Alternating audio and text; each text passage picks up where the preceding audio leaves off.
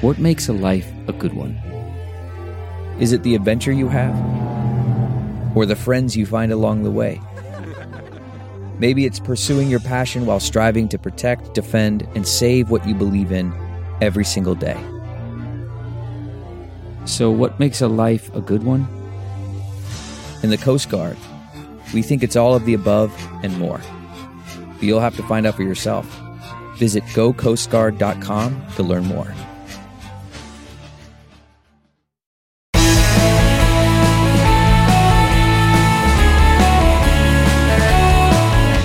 Hello, good friends. Welcome to the 2024 edition of the Bill Press Pod and the beginning of what promises to be a wild year on several fronts. It's already pretty wild, with the Iowa caucuses just 1 week away, Donald Trump campaigning hard for a landslide win, and Nikki Haley and Ron DeSantis vying for second place. The big question is, if Trump wins big in Iowa, is there any way to stop him in New Hampshire or South Carolina? Well, some Republicans like Stuart Stevens, Bill Kristol, and Charlie Sykes, all previous guests on our podcast, are trying hard to stop him from getting the nomination or getting reelected. And today we meet the leader of the Republican Never-Trumpers, MSNBC's Michael Steele. Not so long ago, you may remember, Michael Steele was chairman of the Republican National Committee, but he says that Donald Trump does not represent his values nor the Republican Party values that Steele helped build and expand. That is a powerful message that Michael Steele will now be delivering on The Weekend, a new MSNBC show that premieres this weekend, January 13, with Alicia Menendez and Simone Sanders Townsend. Mr. Chairman, welcome to the Bill Press Pod. It's good to have you back. Hey, Bill, it's good to be back in your neighborhood. Happy New Year, man. Happy New Year to you, and congratulations on your new show. So The Weekend starts this weekend, right, on MSNBC. It does. Saturday and Sunday, 8 to 10 a.m., you with Alicia Menendez and Simone Sanders Townsend. What a great team. Yeah, look, dude, I am excited about this. And look, I'm just the guy they plucked out of the corner to come in, hardly bring the ladies coffee. I'm actually very excited about this partnership. I've worked with both Simone and Alicia over the last number of years that they've had their programs on MSNBC on the weekends. And so this collaboration coming together as it is very exciting, number one. Number two, the weekend, the concept real quick is really straightforward. It's about, it's not just we're going to wrap up the week. That's not what this is. It really is kind of bringing a fresh look, some fresh perspective on the week that was, yes, but also the week ahead and the weeks ahead. It's sort of we want it to be a go-to place for folks to kind of get their news and information and engage in some really good conversation, certainly among the three of us and the guests that we have on. So it's going to be an exciting platform, I think, for the network to sort of anchor the weekend, jumpstart to news and information. Look, for political junkies like me, it's going to be appointment TV, as they used to call it, Michael. That's what we like, baby. That's what we like. And you couldn't start at a more important time or more significant time, right? This weekend with the Iowa caucuses, and then on and on and on. So let me just say, over the weekend, this last weekend, Donald Trump is out there in Iowa, of course, trying to wrap it up and come up with a great, big, huge win, right? Right. He suggested that maybe we should have negotiated the Civil War. How would that turn out, Michael? I probably wouldn't be doing this podcast right now in Donald Trump's world, but.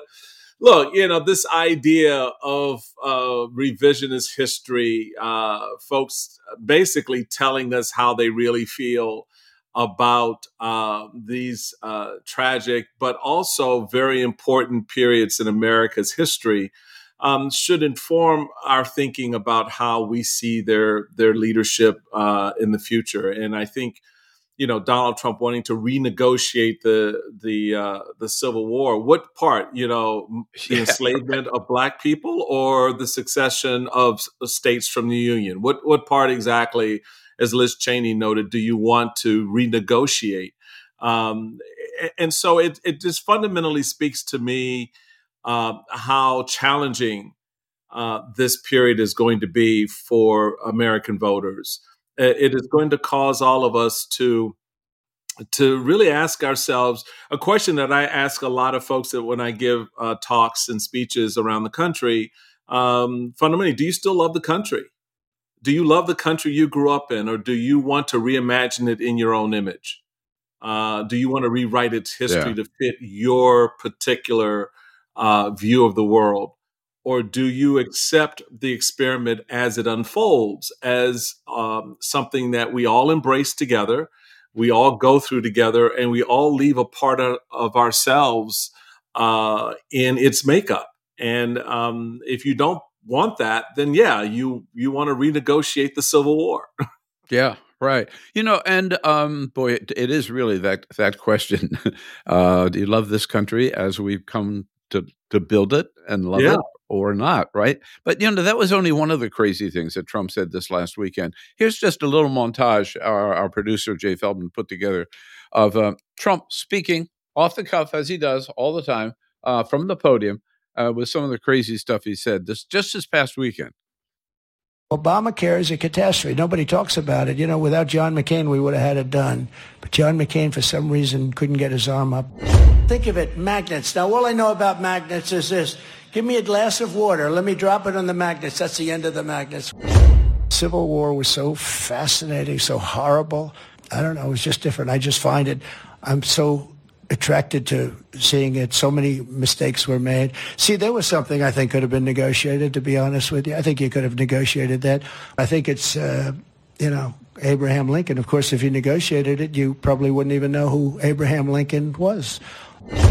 Over the seas, and it comes right over our land. And then they want us to have clean. I say, wait a minute, we're going to be clean, but it's all flying. Just remember that. Does that make sense? In other words, it's all coming through the currents, through the air.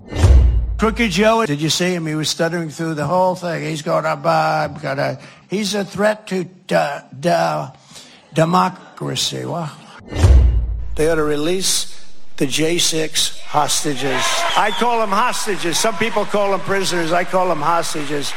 I have concerns about the treatment of January 6 hostages. That was Elise Stefanik there at the end, Michael, who was echoing Donald Trump. But, he's like completely unhinged yet, right? And yet Speaker Mike Johnson, Steve Scalise, Tom Emmer, Elise Stefanik, Jim Jordan, Kevin McCarthy, they all support him. Why? Because he's not unhinged. Oh, in that sense, he reflects. I'm glad you asked this question because it's something I've actually kind of been pondering myself for a while now. Yeah, and that is Donald Trump really that far out on the limb, or are we just further along on that limb than we like to believe we are? And I think it's the latter. I think he speaks to and reflects back a lot of what people feel out there, what they think, things that they would say. The fact that, he would refer to John McCain the way he did. And remember, at the time that initially happened, what was the response of the party that McCain was once the standard bearer for? Who was a well-regarded national war hero? What was the response of John McCain's Republican Party to Donald Trump's attack on him? At best, silence. At worst, complete agreement and acquiescence. Yeah. So, and some people thought at the time that was it for Donald Trump, right? And they thought that was it. He crossed the line. That was it. Could not come back. I remember telling people, "No, baby, this is just the beginning." Because he is tapped into that inner thing in yourself that where you actually believe those words. You see John McCain as weak because going back to the point I was asking before about do you love America, he doesn't reflect your view of America. He doesn't reflect your sense of what a hero is. Donald Trump does. Because you think Donald Trump is a greater fighter for you than John McCain, who actually fought for you. And that's the problem. That's pretty scary. That is really scary. And it is the truth that I've kind of come to in all of this And so Elise Stefanik, yeah, she wants to be his VP. I've said for over a year that's going to be his choice. Why? Because she's the perfect sycophantic character. She will do and say whatever is necessary to get her closer to the power she craves, period. I've known Elise, and she's quite frankly disappointed me from my time as chairman, my work in the party, to see how quickly that capitulation happened. And it's unfortunate. It doesn't need to be, because this Donald Trump story doesn't end well for America, and it doesn't end well for those who buy into it. That's the ultimate truth of the narrative. That's the thing they're staving off more than anything else, which again gets back to the core question, do you love the country? My hope, my prayer is that more people answer yes, beginning as they did in 2020, continuing as they did in 22, and will again in 24 say they do, and renounce this road to authoritarian autocracy and fascism, which is unfortunate. It's not the makeup of the country, but we got to go through that challenge. What percentage of the people do you believe that Donald Trump is speaking for? But you're right. I mean, some of them, they really believe January 6th never happened. He had nothing to do with it. Right. These people who attacked the Capitol are patriots, and any attempt to go after Donald Trump for any of the 91 charges is all just a Democratic fix, on and on and on, right? There's certainly a lot of people who believe everything he says. Is it enough, Michael? Well, are there enough who don't believe it? In the main, the answer is yes. But understand this. This is not exclusively a Republican problem. And a lot of people, that's the safety valve. That's where people feel better about themselves, because they don't want to have to think that people in their circle believe this and follow this. But they align to themselves because they know the truth is, grandma actually is a Trumper. My best friend I went to college with is actually a Trumper. The neighbor next door is actually a Trumper. They need to acknowledge this truth about their universe of people. And when they do, you realize it's not just Republicans. Remember, that circle between Donald Trump and the Democratic Party, led by Bernie Sanders at the time, met. They met. There was such a thing as a Donald Trump, Bernie Sanders voter in that election. And so the reality is this is inherent in the system itself, our political system. It's like any corrosive thing. It doesn't just, hang out in one corner. The disease just doesn't attack, the big toe. The cancer will spread. But pushing back a little bit, I mean, you have to say today's, if you can call it today's Republican Party, is not the Republican Party. Of course not. That you led, Michael. No. That you worked so hard to build up and expand and represent very well, I might say. No, but I recognize that cancer existed when I was chairman, and had to battle various forms and strains of it at the time. And a lot of my troubles at the RNC stemmed from the fact that I was creating a lane no one wanted to go down, trying to expand the party. A lot of lip service to the idea of blacks and women and minorities being a part of the party. But the reality, when you actually try to, apply that, I don't know. And because then you're spending money, then you're organizing, you're creating new lanes, you're recreating and reimagining power centers within the party. That does not fit well with the current narratives around who controls the money, who gets the money, who makes the money. Notice I put a lot of emphasis on the money. Right. And all of that leads to who ultimately has the power. Donald Trump, this is a good example of the point I just made. Donald Trump doesn't spend a dime. He has the party pay his bills. He has the party raise his money and spend it on him. Right. And then the money he does raise through his super PAC, he's not sharing with the political insiders and infrastructure. So understanding all of these dynamics is important. So yes, you're right. The party is not the same. It is the host of the disease, but the disease spreads, and it has spread beyond the casing of the GOP, and now I believe infected other parts of the body politic that we should all be very, very concerned and mindful of. Remember, the numbers we've seen, Bill, if you add them up, there aren't that many Republicans in the country to sustain the kind of numbers. Those 8 million new voters that Donald Trump picked up weren't all Republicans. Yeah, right. Yep. I acknowledge, certainly, I acknowledge that. Maybe one of the, I wouldn't say the best, but one of the most notable places we saw this historical revisionism, if you will, right, of this change of the Republican Party was just this last weekend with the third anniversary of January 6th, okay? So, again, with your indulgence, a short little montage here of some Republican leaders, starting with Mitch McConnell, right after January 6th. Mitch McConnell, Ted Cruz, Mike Gallagher from Wisconsin, and Mike Johnson from Louisiana. Very quickly, here it is.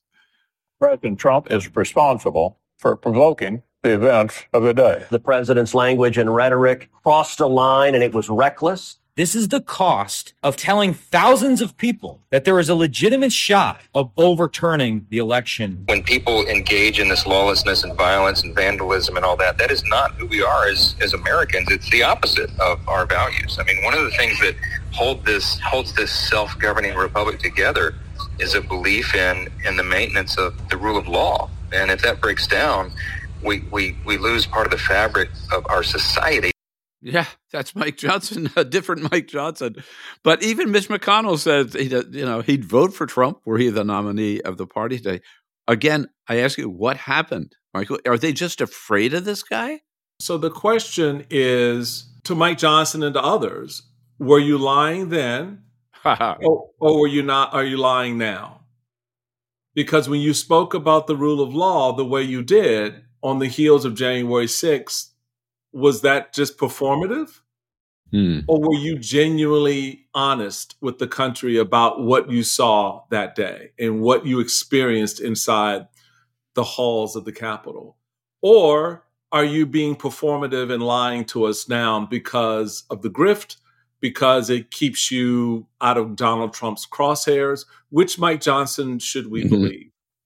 And that's the question we need to ask everyone, who sort of speaks out of both sides of their mouth when it comes to Trump. You cannot tell me, and Liz Cheney said it best, you can't stand for democracy and stand with Trump, because Trump is, by his nature, antithetical to democracy.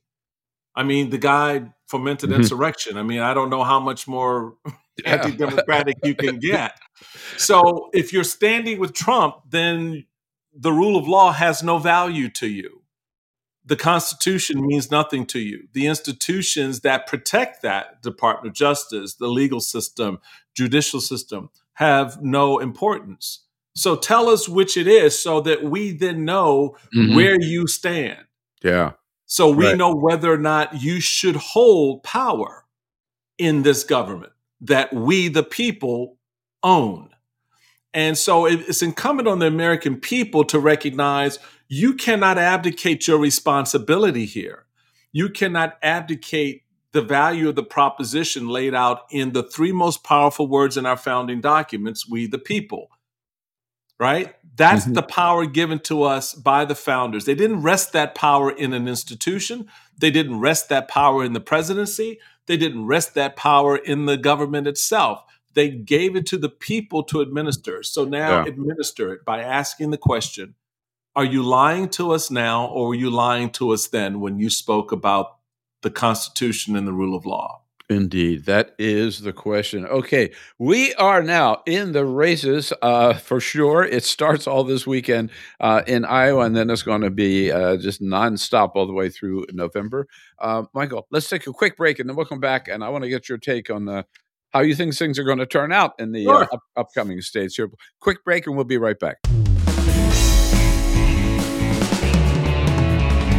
And today's podcast with Michael Steele brought to you by the Iron Workers Union. Members of the Iron Workers, they say the sky is the limit, and boy, they prove it. They are the backbone of North America's labor movement, rebuilding our infrastructure, countless bridges, structures, and skyscrapers. In fact, you look at some of the most iconic structures in this country, from the Golden Gate Bridge to the New World Trade Center Tower, all the work of the good members of the Iron Workers Union under President Eric Dean. So we salute the Iron Workers for their great work and for their longtime support of the Bill Press Pod. I encourage you to check out their website at ironworkers.org. You'll be impressed with all that they're involved in today. ironworkers.org. Man, that sunset is gorgeous. Grill, patio, sunset. Hard to get better than that. Unless you're browsing Carvana's inventory while you soak it all in. Oh, burger time. So sit back, get comfortable. Carvana's got thousands of cars under $20,000 just waiting for you. I could stay here forever. Carvana, where car buying meets comfort meets convenience. Download the app or visit Carvana.com today.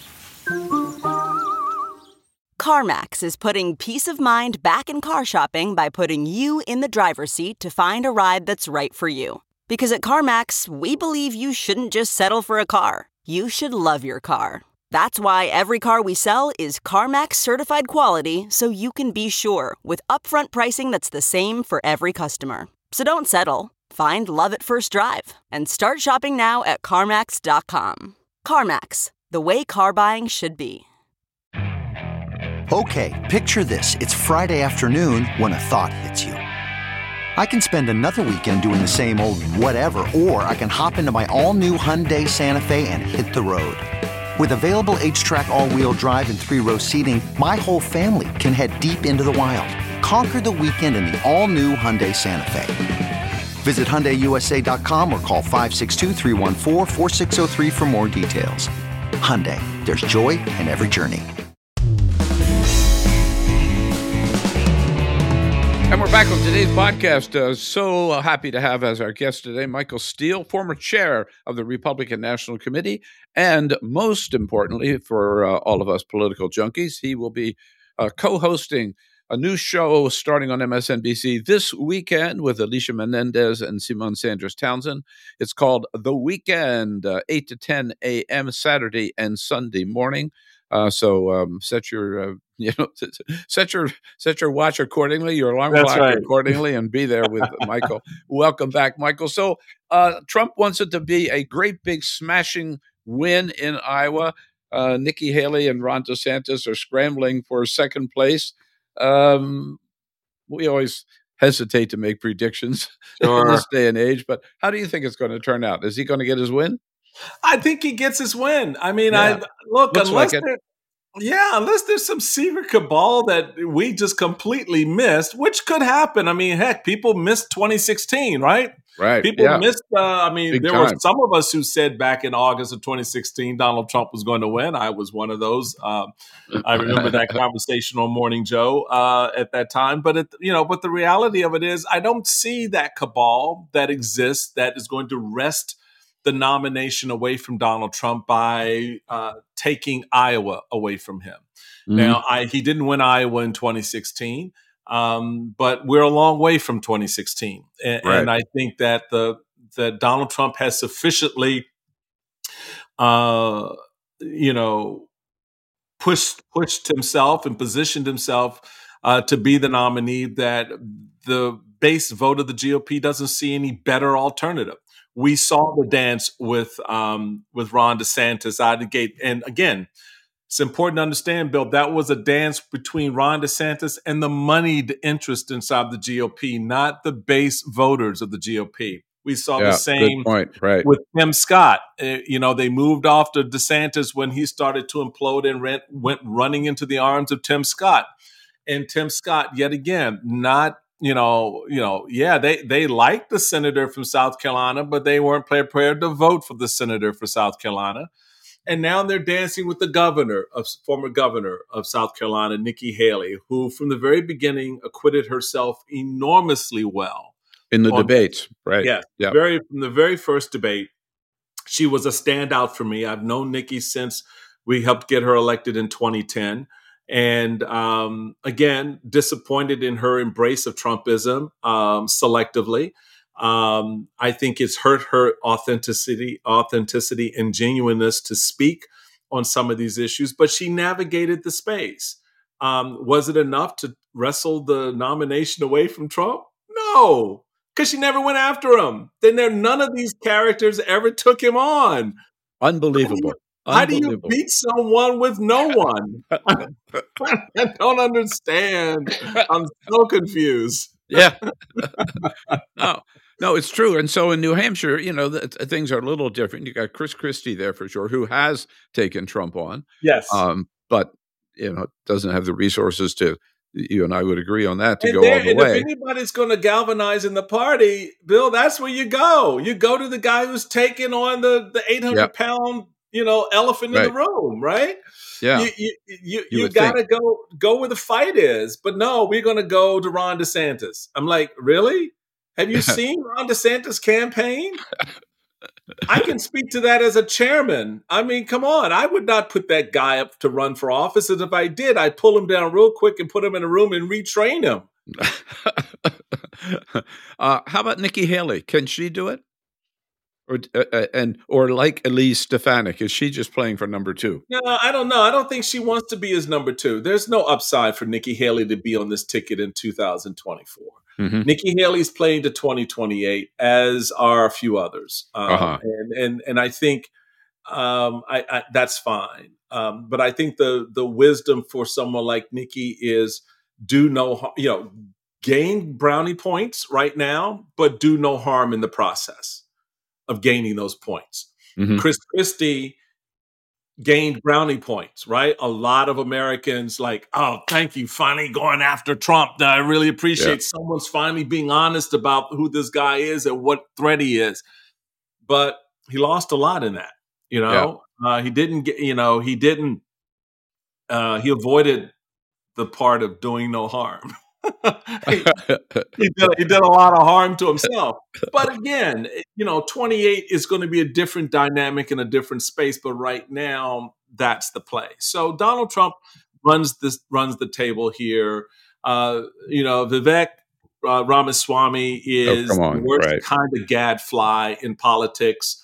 As a national chairman, that would have been cut off for me at the very beginning. I would never allow him on the stage. I don't care what his number said, because he was not serious. He's not a genuine player, and so it just you have to look at these things critically. And having been a county, state, and national chairman, I kind of know how to do that. I've had some successes with some improbable candidates, and successes with those who are well regarded and well known, and even lost some races with some really good candidates. But it's that understanding what the voters really are looking for is the quality that I think it's important, and which is why, Bill, I don't know if you recall from back my time as chairman, I'd advocated with doing away with our current primary process. That I remember, it was important that we not begin in Iowa. Mm-hmm. That we not follow them to New Hampshire and South Carolina, which was the top 3. Fortunately, I got them to agree to add Nevada. But, we only did the first 3 states, and then we were into Super Tuesday. So I got some change done, but the real change is how we break up this current primary system to really force candidates into a competitive match against each other. And until we do that, and the Democrats have, I think, rightly figured it out, Republicans are going to be locked into a race to a space that's going to make it harder for them to win national elections. But that's just me. What do I know? So looking ahead today, you think Donald Trump will be the Republican nominee? Yeah. It's from the day he announced in November of 21. 22. Yeah. If he's convicted of any one of the 91 charges, does that make a difference? No. To whom will it make a difference? Yeah. Not to his base for sure, right? Not to his base. And there's a lot more of his base than we like to admit. There are a lot of people who, look at Democrats. Democrats are more concerned about two things: filibuster, and voters asking, well, who the hell was Phil and Buster? I don't know who those guys are. And Biden's age. They're not engaging Republicans. They're fighting amongst themselves over how old Joe Biden is. And they're trying to figure out how to throw Kamala Harris off the ticket. Okay, let's see how smart you are politically in doing that, and ask me whether any black person in America will vote for that ticket if you do that. You kick off the first black woman vice president? Are you kidding me? Yeah. So it just, the tone deafness on the left is stunning. I don't know how we ever lost an election to them. So then on the right, you have, because you put Donald Trump up for re-election. Right, exactly. That's where I was going to go. On the right, we're like, oh no, we can beat them with Donald Trump. Like, no, you can't. So here we are. So Donald Trump is the nominee, and the 2024 election will be Biden and Trump. And the voters will get to decide what direction they want the country to go in. All right, two questions that have to be decided before we get to that point, both of them in front of the Supreme Court. One is whether Donald Trump is eligible for the ballot because of his involvement in an insurrection. And two, whether or not he has immunity as president, former president, for anything he did while he was in the White House. How do you think that plays out? I love this question because it's something that Alicia and Simone and I have tackled in our preparation for the weekend. Okay. And no, I'm serious. Give us a preview today. Yeah, no, it's a great question, and it is something that we really want to sink our teeth into, not just from the legal analytics of it, because that'll be what it is in one sense, but also from how the political piece kind of drives off of that. Because the reality of it is, and my take to my colleagues is, I think the Supreme Court basically takes a pass. And the reason they take the pass is there are not enough states in play. In other words, this is too much of still a political issue, as opposed to a judicial conflict between and among the states. So you're talking about the ballot eligibility, correct? The ballot eligibility, correct. Yeah, right. And in that you've got two states that have said, Maine and Colorado, oh, you're off the ballot. But then you've got Michigan and California that says, nah, we're going to leave you on the ballot.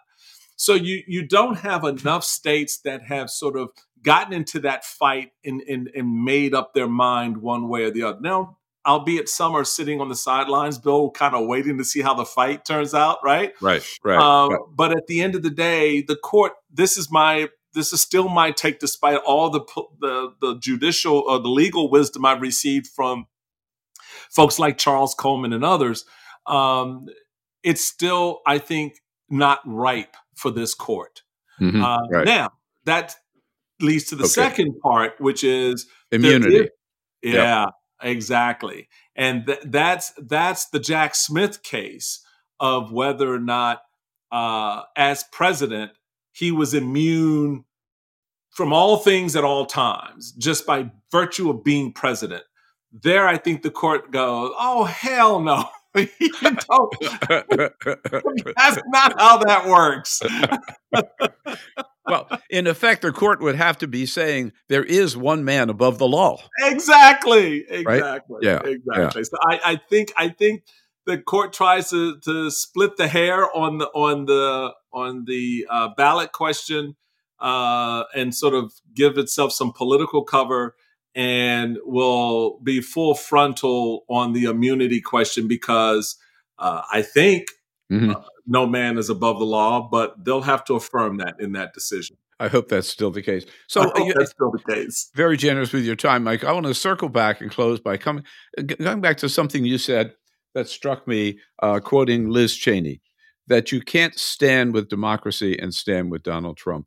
The president made this point at Valley Forge last week, that democracy is on the line in this election. I think that's going to be the thrust of his campaign. We always say this is the most important election ever in our. We say that every 4 years.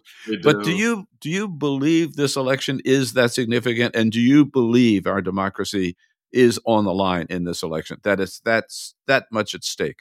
With every fiber of my being. Really? Never more so at any point in my 65 years on this planet have I felt that way. Have I felt the way I do right now? This is that time of choosing. It really does require an answer to the question, do you love the country? And do you want it to be made in your image or in the image of we the people? And Donald Trump represents that choice. This man has told us, I want to be a dictator for a day. Yeah, only one day. Yeah, like that's ever worked in history, in the annals of history. Yeah, I just want to rule everything for one day, and then I'll give it all back to you. Two, he's told us, I am your retribution. He's not I don't need any retribution against my neighbor, against my friends, my colleagues. What do I need you retribution for? What, right? So we have an individual who has told us who he is, who has told us what he will do, and why the rest of us should be concerned about that. Well, so much at stake. That's where it is. That sums it up. Michael Steele. I'm so excited for your new show. Thank you for spending time with us today. And we'll see you this Saturday and Sunday on MSNBC with Alicia Menendez and Simone Sanders Townsend. You are going to bring new excitement to our weekend, Michael. Thank you. I'm looking forward to, my friend, and it's always a pleasure to be with you, Bill. And that's it for today's podcast with Michael Steele. We need more good, strong Republican voices like Michael Steele out there. A thanks to Michael, and a thanks to all of you for joining us. And we invite you back on Friday for our Reporters Roundtable. Congress comes back into town this week. They are still trying to come together on a funding deal for money for the border, money for Ukraine, money for Israel in its continuing war against Hamas. We'll see how that plays out. And also, there'll be all the final pitches by the candidates, and I will be following that as well and wrap it all up with 3 political reporters on Friday. So have a great week, everybody. Come back on Friday. Join us for the next edition of the Bill Press Pod, our Reporters Roundtable.